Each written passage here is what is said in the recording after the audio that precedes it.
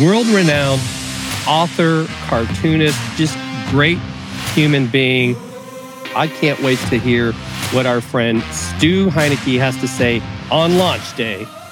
Hey, man, so nice to join you guys. Congratulations, Stu. I know that, on book release, you probably have lots of things to do, and you're watching this thing uptick, and I know you've got a ton of things going on. So we are honored to have you aboard today, and can't wait for you to share the story behind the story, if you will, of this book. And so any breaking news here as far as how it's doing on the if you want to. Well, so the funny thing is, I actually, this is a great part of launch day. This is incredible to be with you guys. The book's on Amazon, so where else would you want to be? But with Jim and Chris right now. So, but I'm watching. I'm on Amazon. I've got a couple of pages open, and I'm watching every page where How to Grow Your Business Like a Weed is showing up, and so on the Kindle platform, it's the #1 new release in small business marketing. Awesome. That's pretty cool. That's a good start for the day. Yeah, that's got to feel great. And honestly, Stu, a lot of the people that watch our show, that listen to the podcast after we release this next week, they're a part of small business. They may be solopreneurs. They may have, an LLC. They may, have a small business. So this is just the perfect audience to, if this is the first time you've seen this gentleman or heard of this gentleman's work, you're in for a treat. Stu, what number book is this for you? Well, this is actually my 5th book, but amazing. 3rd one with a publisher. Wow. Yeah.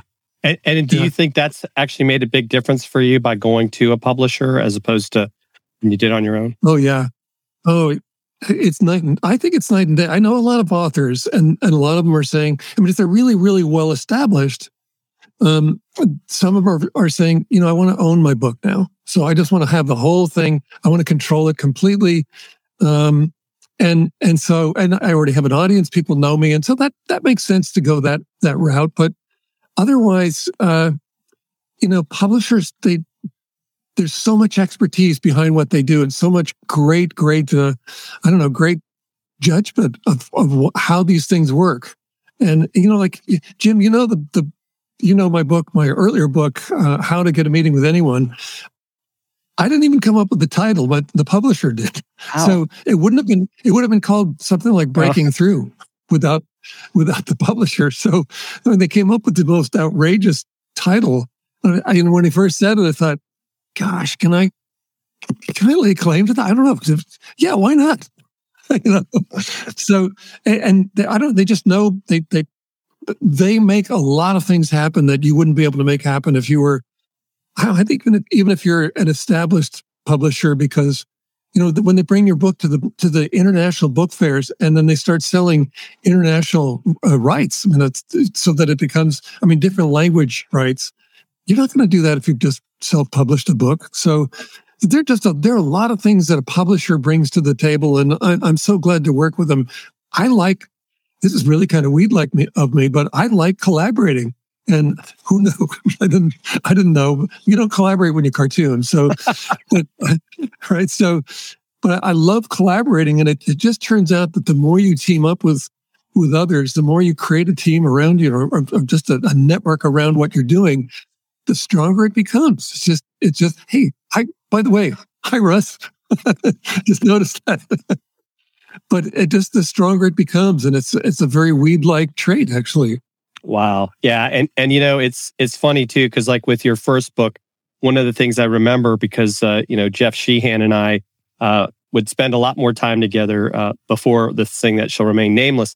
But I think he had that book was completely dog-eared, right? He had gone through it multiple times. As if Jeff Sheehan, who's one of the top, I think, 50 people in the B2B social media space, is going through this book, there's something to it. And then obviously getting to meet you after that, it's wow, this guy is brilliant. Because, you've had quite the evolution, going from being a cartoonist to a published author to the father of content marketing. So what made you make this, I guess, this is like, to me, you're taking another step. You're going beyond just content marketing. Now with this weeds book, you're talking about really strategy to help businesses grow like a weed. I mean, what made you think of this? I mean, I know you talk about it in the book some, but I'll let you talk about it. Yeah, well, I should also respond to it. I mean, why would a cartoonist be writing a strategy book? I mean, what is that? What is that about? But there's an evolution that actually makes a lot of sense. And so I'm also a marketer. I mean, that's my education. I'm a marketer, and I've used cartoons throughout much of my career. Actually, I'm still doing it. So throughout my entire career, really, I've been using cartoons as a device to break through. And man, we've created a lot of record-breaking campaigns using something as silly as cartoons. But and then I was lucky enough to be mentored by some of the best cartoonists in the world. I mean, these were my heroes of cartooning. So people like Gahan Wilson and Eldon Dedini from Playboy, and Arnie Levin and Leo Cullum and Bob Mankoff and so forth from the New Yorker. And I got just the most incredible, launch or education in cartooning. It was amazing. So it just became part of what I do and part of who I am, I suppose. But part of this is really just, why would I be writing a book about strategy and weeds? I mean, what do I have to do with either of those things? But the thing is, I've been a business owner my whole career as well. And I sell. I mean, it doesn't matter what you do. In a business, if you own the business, you sell. It doesn't matter whether you have the name sales or the word sales in your title or not. That's what you do. And so that's why when I wrote that book about how to get a meeting with anyone, I was using cartoons to break through to presidents and prime ministers and celebrities and so on. And what's everyone else doing? And that's the evolution of that earlier book. And then the weeds book came from, as a young man, I was driving down the Santa Monica Freeway one day. I lived in LA, and I noticed a dandelion growing out of a crack in the concrete. And in the median. So, there's 6 lanes of traffic going this way, 6 lanes coming the other way, just a rush of roaring tires on all these lanes when the traffic used to move pretty well. I don't think it does anymore. But, and then this 40-foot wide median and a crack in the concrete. And this dandelion found its way there, and it's making its living. It's just sitting there running its process, and it's sort of happy, those yellow flowers and those geodesic seed pods, and they're kind of blowing seeds around in the smoggy turbulence. And it just, I was just, it's something we've seen a million times. All of us have, because in one sense, you might wonder, how on earth did it get there? How did it pull that off? Because it's pretty significant that it's not an apple tree growing there or a petunia. And quite frankly, those plants wouldn't make it as a weed. They're really special. But we know how dandelions get there. They release those seeds. They're these highly mobile seeds that probe every possible opportunity to take root. So they're almost miraculous in the way that they operate. And then also it just looked like it was happy. I don't know. It wasn't depressed. I don't think it was thinking to itself, geez, this really sucks. I ended up in the middle of a freeway instead of at the beach. That's really where I wanted to be. I mean, there's none of what we do to get in our way. And so as I whizzed past, I'm just saying, wow, I hope I can live up to that example in my career and in my business. And it just got me thinking for all this time. I mean, this day is huge. For me, it's just hugely significant that the book is finally out. As of today. So it's just an incredible journey, but that's where it came from. Yeah, and I love how this is so much about mindset, because I think when people think about weeds, their immediate thought is something bad, right? Some thistle that you've got to yank out between in your garden or a part of the flowers and all of that. And there are a lot of that. If you're intending to grow something, beautiful like petunias, and there's weeds, you gotta get rid of them. And so typically most people think of weeds like very, very negatively, but you've looked at it very differently and said, let's study this and let's study resiliency, and let's study how you go into how over the course of time, how weeds have developed, a almost like something against weed killers. Like there's all kinds of stories that you talk about how weeds are not just that they haven't just been the same for eons, right? They've developed and changed and metamorphosized, and when you go into that, it kind of helps your mindset. Is this book as much about mindset as it is a specific how-to, or is it both? Well, it's actually does include mindset because that's part of the weeds model. Actually, here's what I discovered: they come in all shapes and sizes. They're all over the world. Actually, most of these weeds have spread all over the world. And so one of the things I wanted to discover was, do they have a model? I mean, like, how do they do that? We all know what it means to grow like a weed, but how do they actually do it? And do they have a model? And if they do, is that model applicable to what we do in business?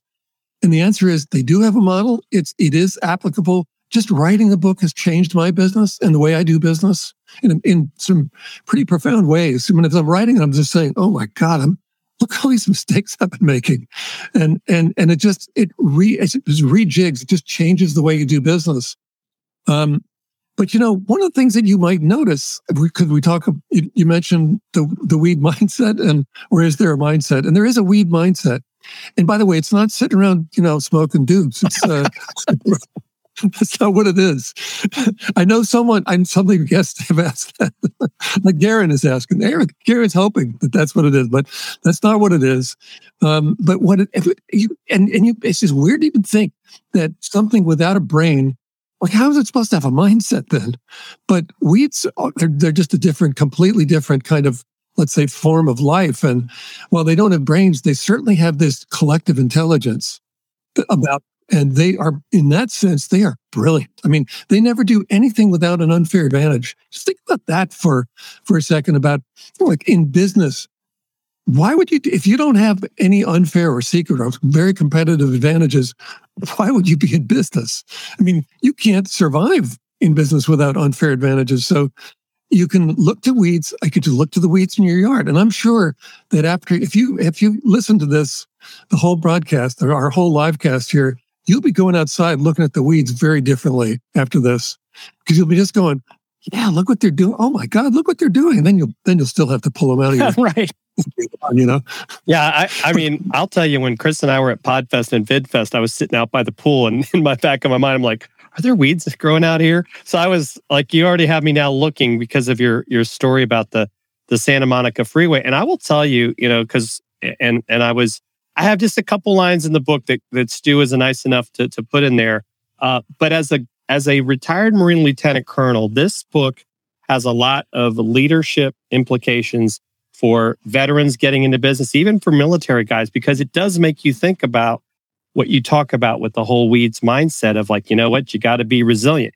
You got to adapt. And that's something that weeds do, that we as business owners, just leaders in our community, don't always think about, right? Sometimes it's easy to shrivel up like a wallflower, as opposed to being, and I also found it interesting that you think that weeds are optimistic.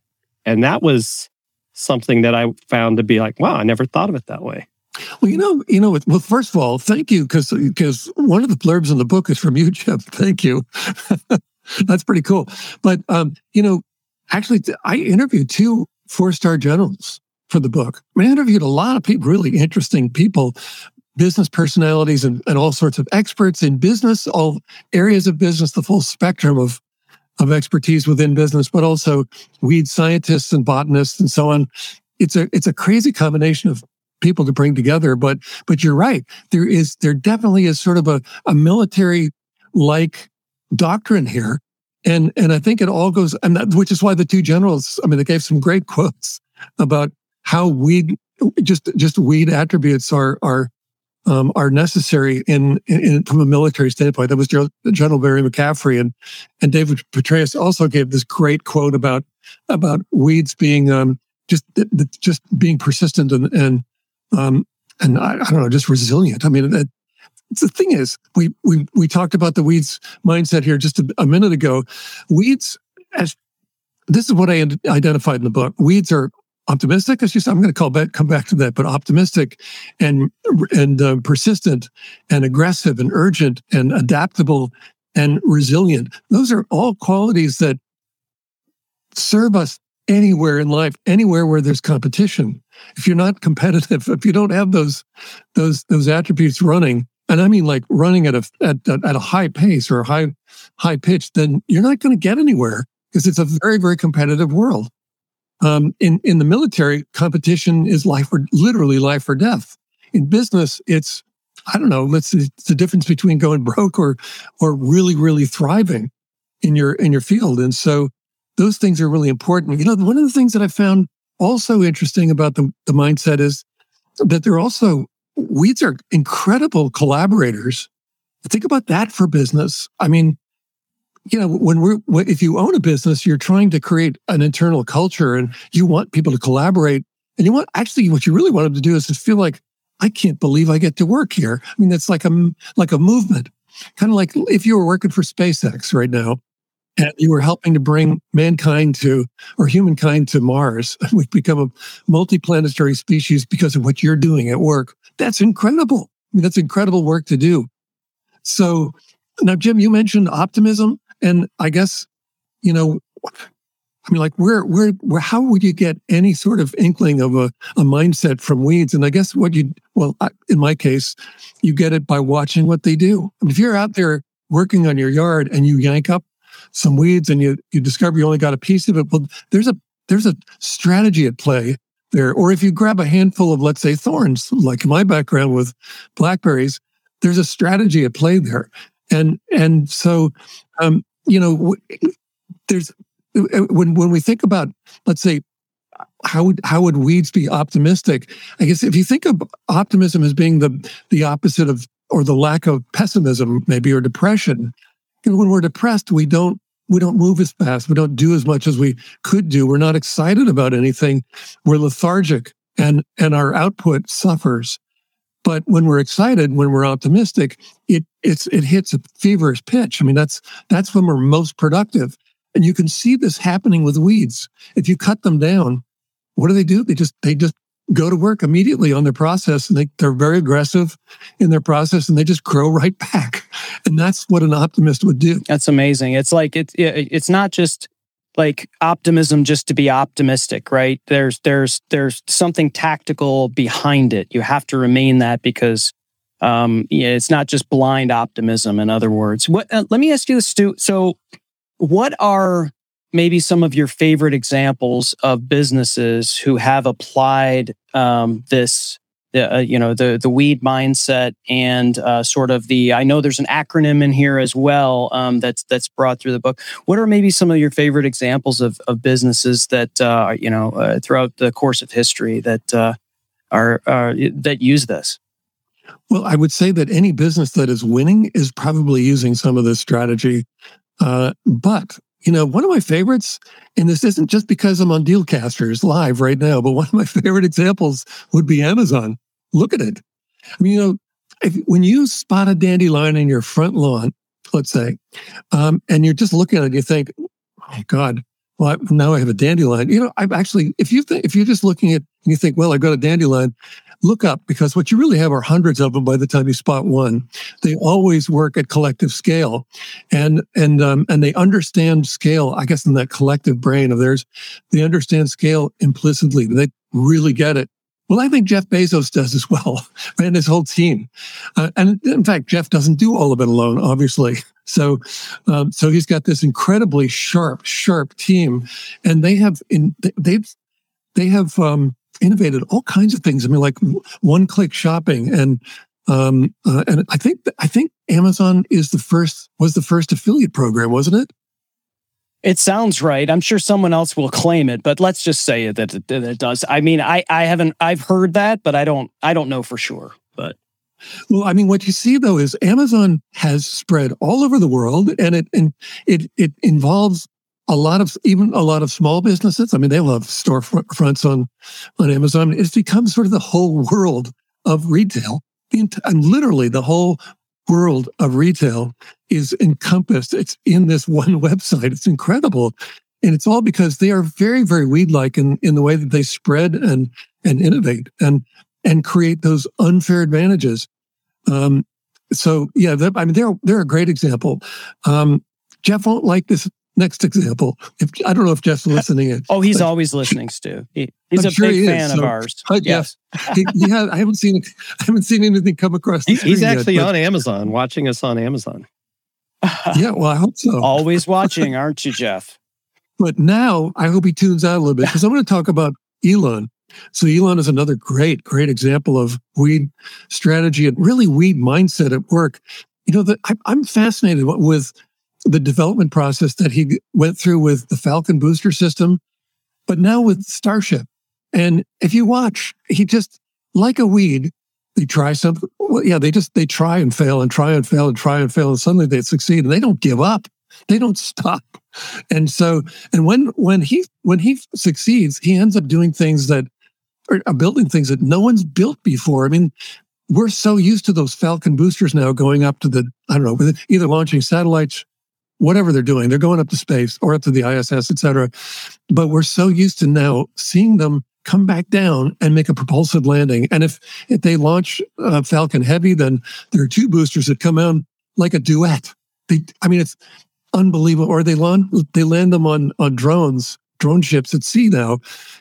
For a long time, I should say. And we're so used to that now. But before, when you might remember that they'd send them up and then they'd come back down and crash or explode on landing in some form. And it was a big deal when they finally first stuck a landing. But it's become so routine now. We just, we don't even pay attention. But that process is incredible. And process is a big part of just what weeds do. Think about it. They've been around for millions, and actually they've probably been around for about 145 million years, because that's what the fossil record says. The flowering plants appeared on the planet 145 million years ago, and I'm sure a lot of those were weeds, right? So they've been around for a long time. They have this process that is just programmed into their DNA. They just run it like a computer, and so this process is really well honed. It's ancient. But it's also a process that changes on a dime. And I know we'll talk about some examples of this coming up, but it just changes. It reacts to any challenge to its existence, and it just sort of evolves right around it. So it's an evolution as well, but process is also just a huge part of their model. Does that make sense? Oh, absolutely. Absolutely. And I think it's awesome to be inspired by, the Bezoses and the Musks of the world that are applying it. And you can say these are the principles of that. But I think a lot of people might look at that and say, well, they have this cumulative advantage because they've, that business, Amazon started ugly, right? And it was built to that. But how would someone who is just really not necessarily bootstrapping, but they're a solopreneur and they're looking to be successful and kind of looking to shift their mindset into something like the weed mindset? How would someone like that's just like, okay, I'm not Elon Musk yet. I don't have a staff, but how can I sort of apply some of these principles that you're speaking about in the book for me, the lone solopreneur? Well, a couple things come to mind. One is you probably do have unfair advantages. If you've been in business and you've stayed in business, you probably have some unfair advantages. That's really good. And you should be focusing on magnifying those and creating new ones all the time. But it can come down to something as simple as the location of your business. You could be in a place that just is filled with traffic, not because not traffic that you built, but it's just filled with traffic. People are always coming by. That's great. They can come in a lot of different shapes and sizes, but the fact is, you need to be focused on what are those unfair advantages I have. How can I cultivate more of them, and how can I put them out there in the marketplace? Now, the other thing though that you mentioned, Chris, was solopreneurs. So that's interesting because solopreneurs they're not really scaling, are they? If you're a solopreneur, it's still just you. Right. So that's kind of a big deal. It's a big part of scaling. And so one of the other things that weeds, well, there's a section in the book called Scaling Like a Weed. I'll tell you, I had a blast with this book because it's just so fun. I can tell you're lighting up talking about it. It's amazing. Well, I mean, I get to talk, when I talk to people and they tell me their story and I get impressed. I say, man, you're just a total weed. It's true. But one of the things that the weeds show us is that while we're sort of trained to be self-sufficient, not sort of, we are trained to be self-sufficient. That's how we make our way in the world. And I think we were talking that when we first played musical chairs. So the first time you play, it's like, whoops, where'd my chair go? And you learn from that. Life is not fair. It's very competitive. If you're going to be competitive, if you're going to thrive, you better start paying attention and being proactive. And you can be, you got to be. You can't just be lazy. It won't work that way. And so it starts there. And then we're told to go to school, get good grades. And with those good grades, get into a great college. And with that college degree, or maybe even beyond the bachelor's degree, but graduate degrees, et cetera, go out and get a great job. But you know what? Here's the problem. From the weed standpoint, you can't scale jobs. You can't have 1,000 jobs. You can't do that. But entrepreneurs, successful entrepreneurs know that the key to all this is scaling everything. And the only way to do that is you build a team and you build a network. And those things sound probably so mundane, but if you don't do that, nothing happens. And I have spent a lot of time as a sort of a solopreneur myself. And I'm realizing that my inclination to do a lot of things myself or learn how to do them, it's great fun. It's a great thing. And entrepreneurs are very, very self-reliant people. But the more you rely on yourself, the more you prevent yourself from scaling. So, solopreneurs start finding ways to network and create new just new alliances, new partnerships, get into new sales channels, et cetera. I mean, do more. You guys have an unfair advantage in this show. I'm sure this show is helping you get business. And who even, this is so not strange. It's so wonderful, actually amazing to see what you're doing. Like, who knew that you could have a live show on Amazon? And you guys are early adopters, and you've got a following, and that's a big unfair advantage. How are people going to match that? Thank you, and thank you for saying that, Stu. And it sort of speaks to what you're saying is that Jim and I, when we started working together, that's when things became like weeds. That's where it was like, And I've always encouraged, whether you're a solopreneur or whether you have a small business and maybe a couple people, always look for people that you trust, that you're going to surround yourself with, that will not try to just tell you what you want to hear, but they'll be honest. And, you can tell them about their successes and they will help you celebrate.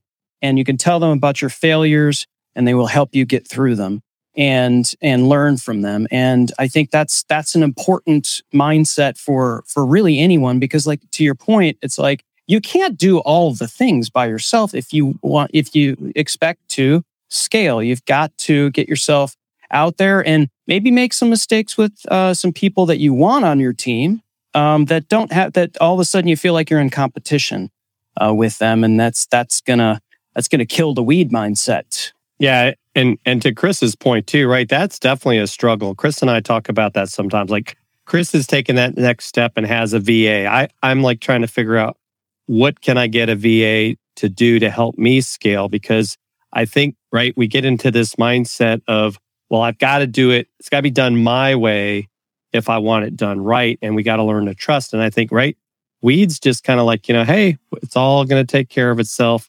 And if, the weed gets chopped down, it grows back up. And so we have to kind of have that more open mindset. And so, yeah, it definitely for us, I was mentioning to Chris before, in some aspects, being on Amazon is a weed strategy, because you've got all these other people that if you want to call it, they're on YouTube, right? There's 51 million YouTubers.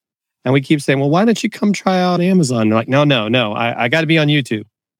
And So they've given us in some aspects, an unfair competitive advantage that we're willing to, be in the pool with them, but they don't always want to do that. So it's fascinating from the mindset of what people take. Yeah, well, you guys, this is really, you guys are total weeds, by the way. But thank you. It's a good thing. Okay, good.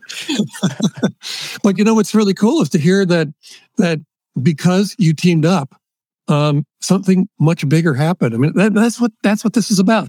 As soon as you start teaming up with others, it may be someone that you employ. You mentioned VA, which we should maybe explain as a virtual assistant. So you get help, and it is hard to delegate. When you find that it's hard to delegate, when you find that you're part of the deliverable, all of the deliverable of your company, you're in the way, you're the bottleneck, and you need to get out of that position. And the sooner you do that, the sooner you can start achieving scale.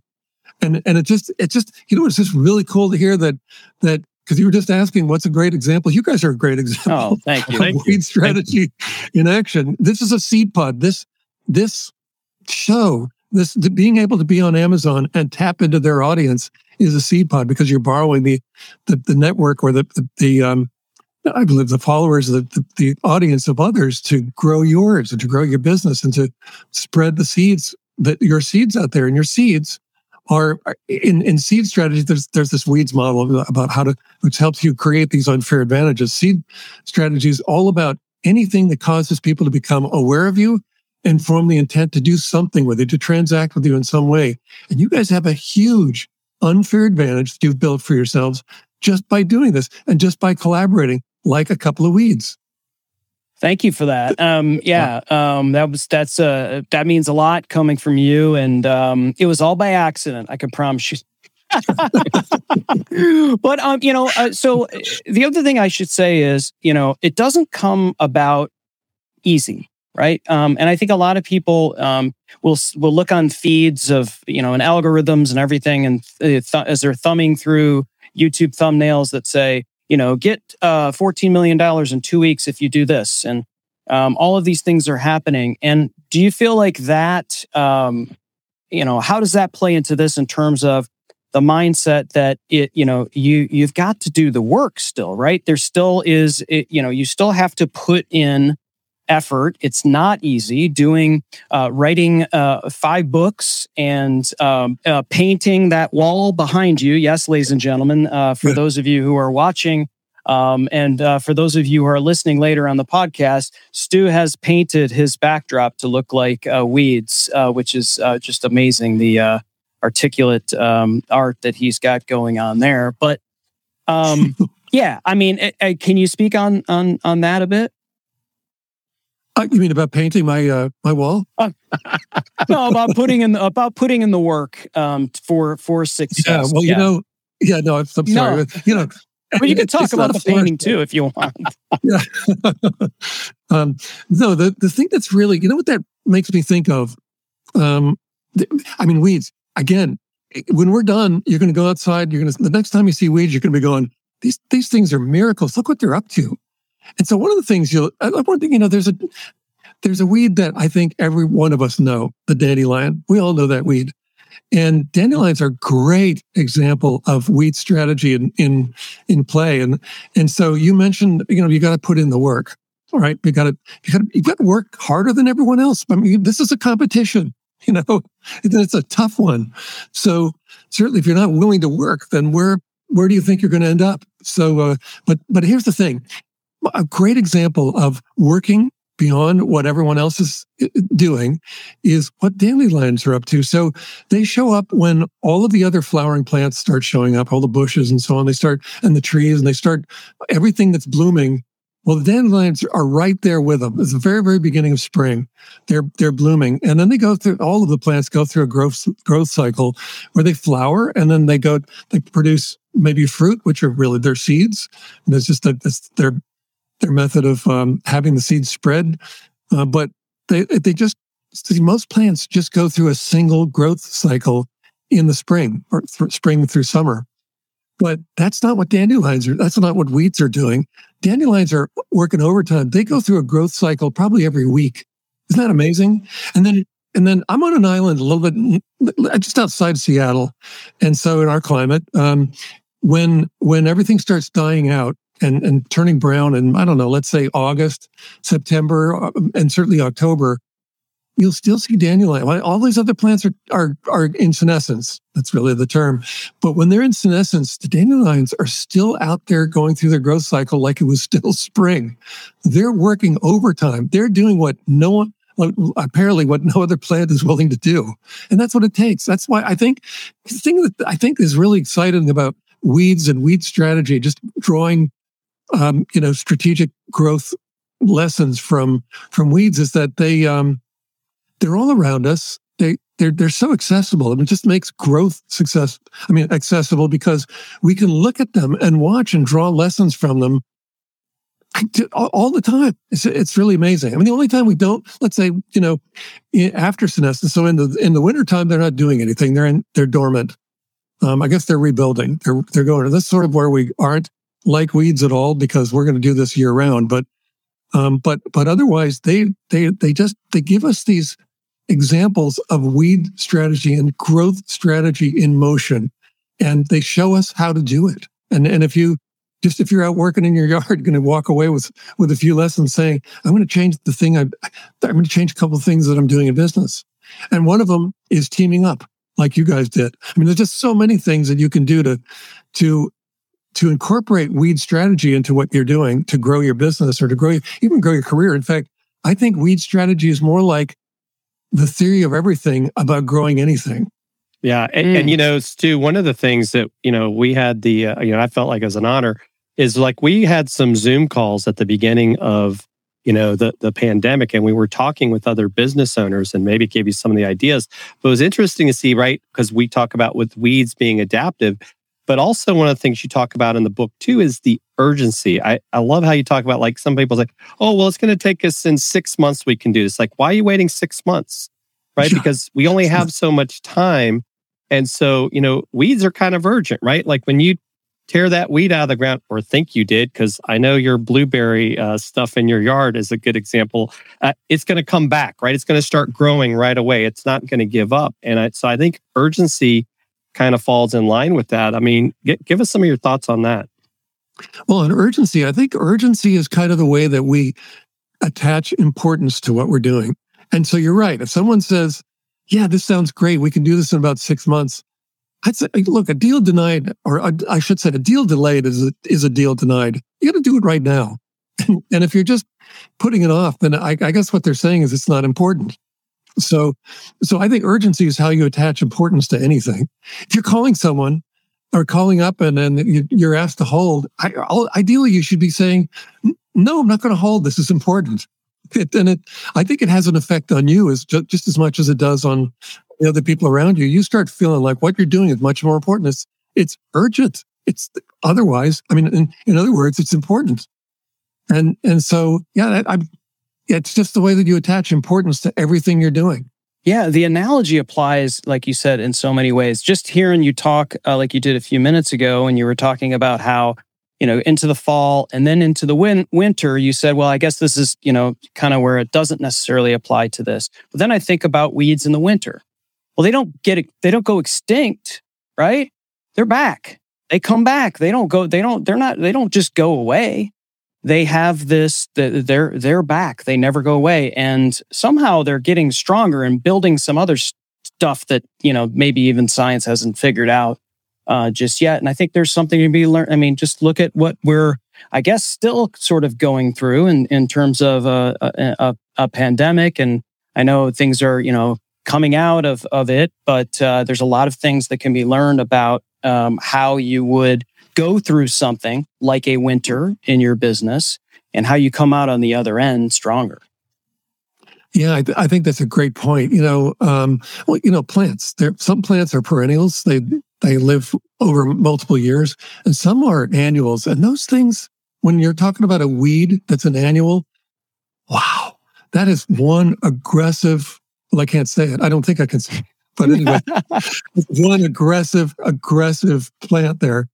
And there's one weed that's attacking agricultural fields in North America right now. It's the water hemp, and this thing. Some gardeners say that the weeds are just plants that we say are out of place. Like bee balm or something. No, some of these are really just alien, and when they're annuals, they're really up to big things over that senescence period. Because here's what happens: if they're annuals, the entire population dies off and renews every year. That's aggressive. That means that there's an entirely new version of the species every year, and so in the case of water hemp, these things, they're just a weed from hell. They produce, like dandelions produce 15,000 seeds per plant over a 5 to 10 year lifespan, but these water hemp plants, every plant has just on average they produce up to 480,000 seeds per plant. That's incredible.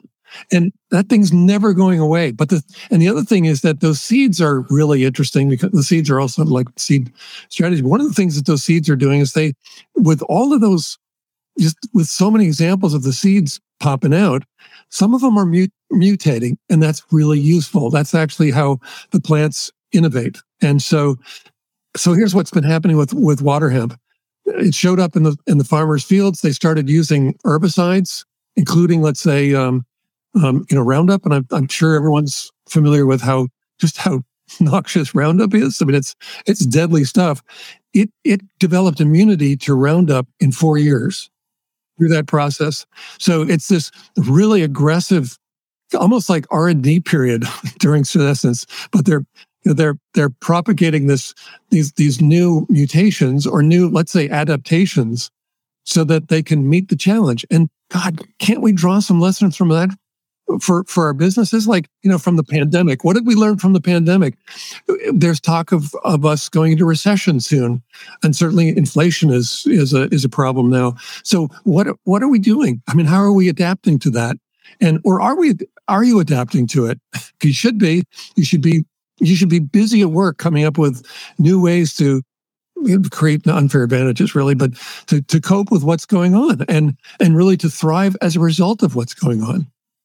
Yeah, and you even brought up in the book, you talked about Uber as an example and how the taxi cab companies, they could have maybe created an app, and that would have been the way that we ordered cars, but we didn't, right? And so now, this is an opportunity for some of those businesses that we'd like to say, okay, sure, it's inflation and this, or gas is X number of dollars, but how do I create an advantage that not only will work now, but work in the future? Remote working is still a thing. So maybe a company says, you know what, we're going to save our employees some money by letting them to continue to work from home, because, a lot of us, like I maybe now drive, fill my tank up once or twice a month. So I'm not seeing the impact that some of these people that are having to drive on a daily basis are. So, that becomes a strategy in and of itself. Yeah. So when I wrote How to Grow Your Business Like a Weed, I was writing it during the pandemic, mm-hmm. and what an interesting time. Well, it's an interesting time for all of us, but it was the thing is, we're always being disrupted, and weeds are one of nature's great forces of disruption, but they also recognize that they're going to be disrupted as well. We're all disrupted. We're being disrupted now by the things we just talked about. Perhaps there's a recession coming. There is definitely inflation happening. There's the war in Europe. I mean, there's a lot going on. There's always a lot going on that unsettles life.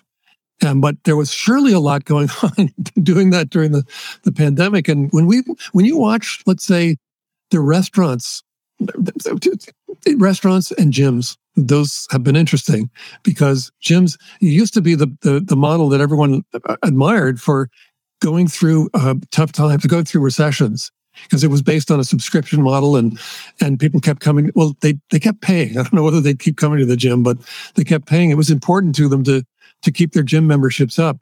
But they were dying on the vine during the pandemic as a completely different kind of disruption. And restaurants, same thing. I mean, if their model was, you come into our beautiful, beautiful dining room that's out, it's on stilts over the water, and you can't live. I mean, you can't live this way, but you certainly can't even find a place like this other than if you come to our restaurant.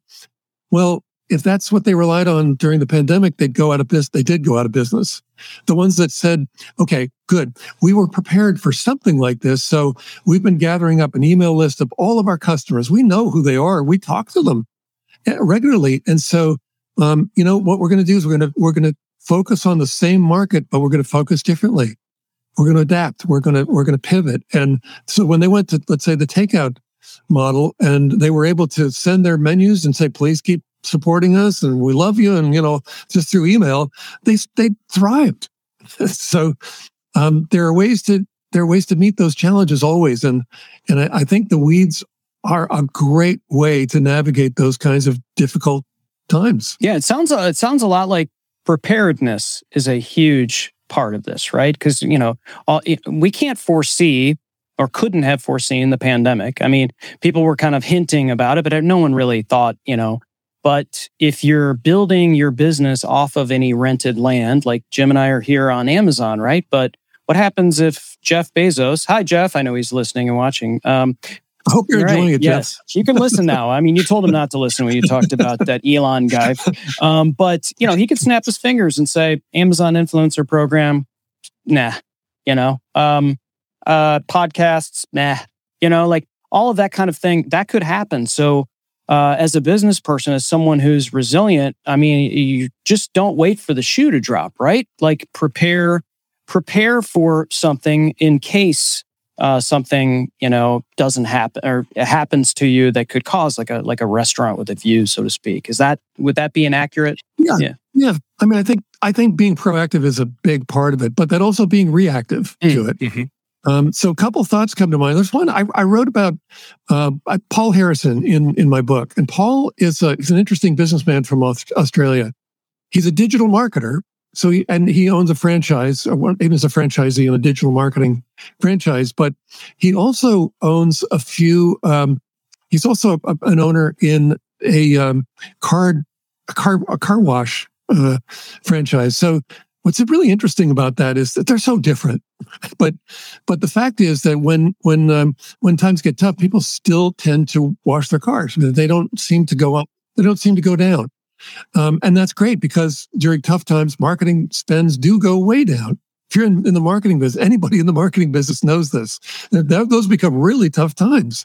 So for Paul, it was just changing the way that or how he focused on his business. And so now he had really two businesses. They were focusing on completely different markets.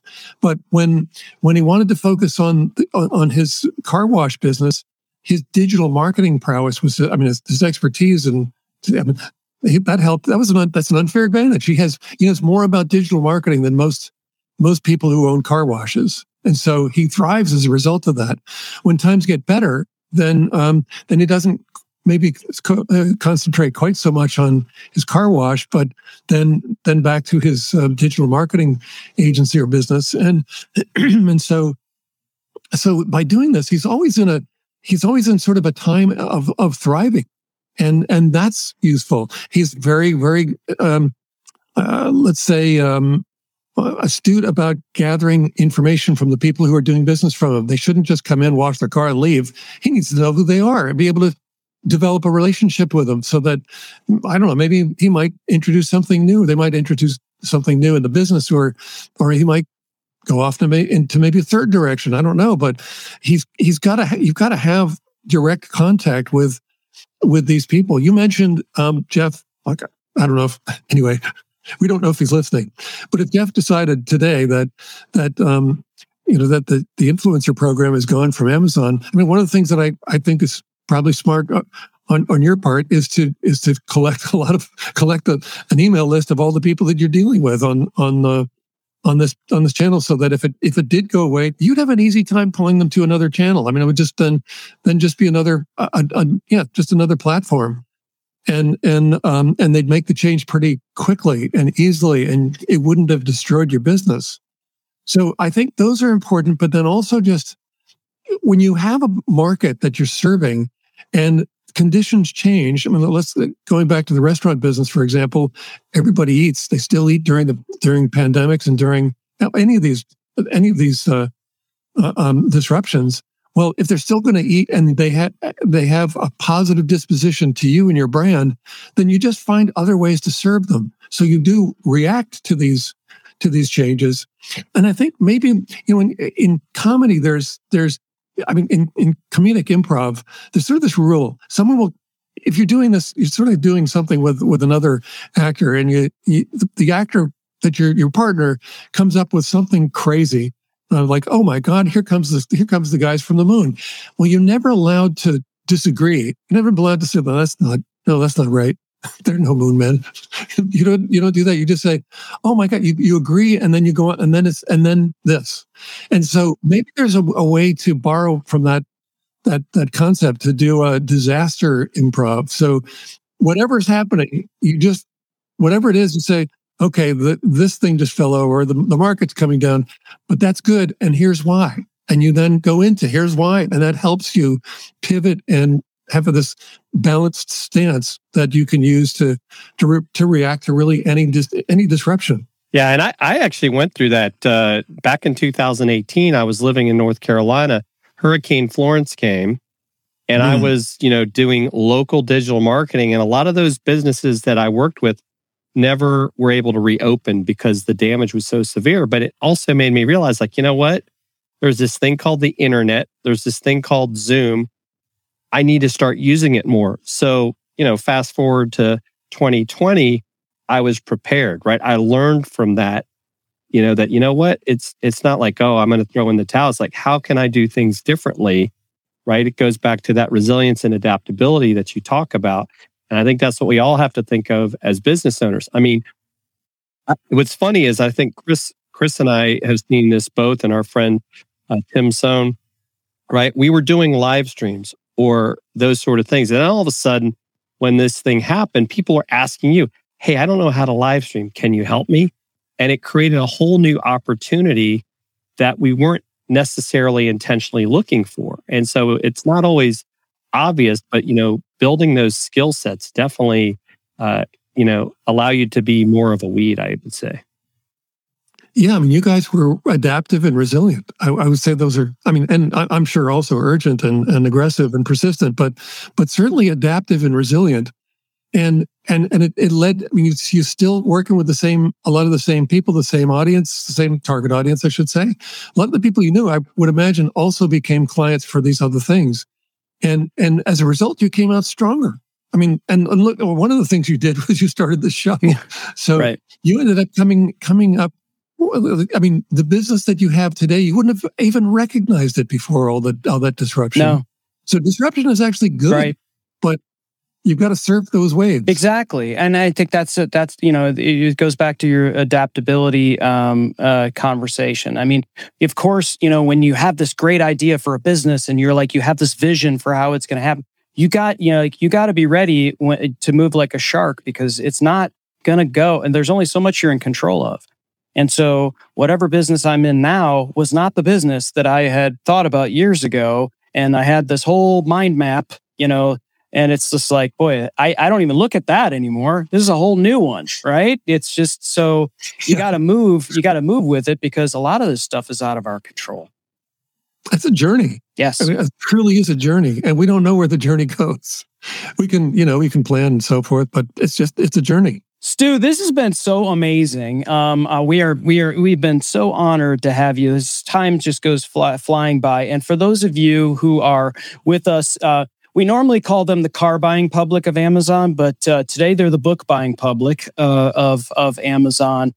This is the day that the brand new book, How to Grow Your Business Like a Weed, has debuted. Already #1 in small business. Was that the best-selling in small business? And I'm sure will be added to the other books that are considered bestsellers. Stu, just so amazing that you're being able. And as I understand it, there's something for people that buy this book today. Are we talking about that, or? Yeah, well, okay. It's a secret gift, but there's a gift. If you buy today and you somehow get a hold of me, DM me, so you can connect with me on LinkedIn, however you want to do it. You can go to my author site, stuheinecke.com, but connect with me. and let me know and share your receipt. I got to see that. So if you bought today, there's a special deal. A special gift coming your way. That is awesome. Well, actually, let me just give a little clue. Oh, you're going to get some looks with that shirt, Stu. That's sort of the idea, right? People come up and they say, "Man, I love your t." Actually, they go like this. "Man, I love your t-shirt." And I think, okay. That is too cool. Amazing. Yeah. Good stuff. And we've got our friend D. Scott Smith, motivational listener. And of course, Russ Hedge was in here as well, his partner for the Experience, another fantastic show. And it looks like you're going to be getting contacted from Zach Mitchum because he picked up the book on Audible as well. So nice. Amazing. Thank you. And you actually read the Audible. Is that correct, Stu? You didn't have? Well, I read. I did the introduction. Well, there's a couple things. I did the introduction, and then when I was researching the book, just real quickly, I was looking for stories. I was looking for quotes by famous people about, just really insightful things about how cool weeds are, about just how amazing they are. But all I was finding was, complaints about the weeds in their yard by famous people. And so for the book, I ended up asking everyone after I interviewed them, hey, now that we've talked about weeds as a positive visual metaphor for growth, or as a metaphor for growth, is there anything that comes to mind? And these people offered up the most amazing quotes. So those are in the beginning of the book, and I also read those in Audible. They're really cool. I mean, it's like one from Kathy Ireland is weeds scale faster than any business. It's in their DNA, and I think that's a great one. But there are a lot of them. So I read those parts of it. Nice. And another quote from some other guy that's doing marketing the Marine Corps way is in that book as well. It's, Jim, somehow your quote is longer than everyone else's. Can we be a little more succinct? I mean, how many pages did you take up of Stu's new book? Come on.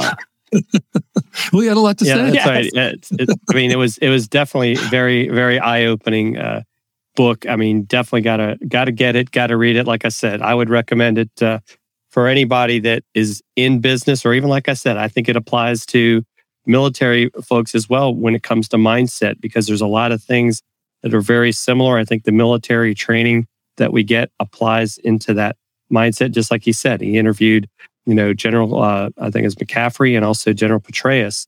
And, so I definitely, this is a great book. Thanks, Stu, for letting me, have an advanced read of it as well. Because it's, definitely one of those things. Got to keep sharpening the saw, as Chris and I say, and and working to move forward, because you never know what's going to happen. Well, you're so welcome, Chris. I'm going to get one to you as well. Oh, well, Chris, I'll just hint. If you buy one today. Oh. I can't wait to see the look on my wife's face when I put that one on. Amazing. Dude, thank you so much. And again, for those that are listening, we're going to have a link in the show notes for you to pick up this brand new book, How to Grow Your Business Like a Weed. If you're watching on the replay on Amazon, it's right there in the carousel. Pick it up. Why wouldn't you? Stu, thanks again on the day of release for joining us and having just making everyone here better. Thank you so much. The book is How to Grow Your Business Like a Weed, and I wouldn't want to be anywhere else but right here on launch day. Awesome. Thanks again, Stu. And for everyone else, as always, don't fear the gear. Thanks for listening to Dealcasters. Congratulations, you've taken another step forward in your content creation journey. Please don't forget to hit the subscribe or follow button here in your favorite podcast player, so you can be reminded every time we drop an episode.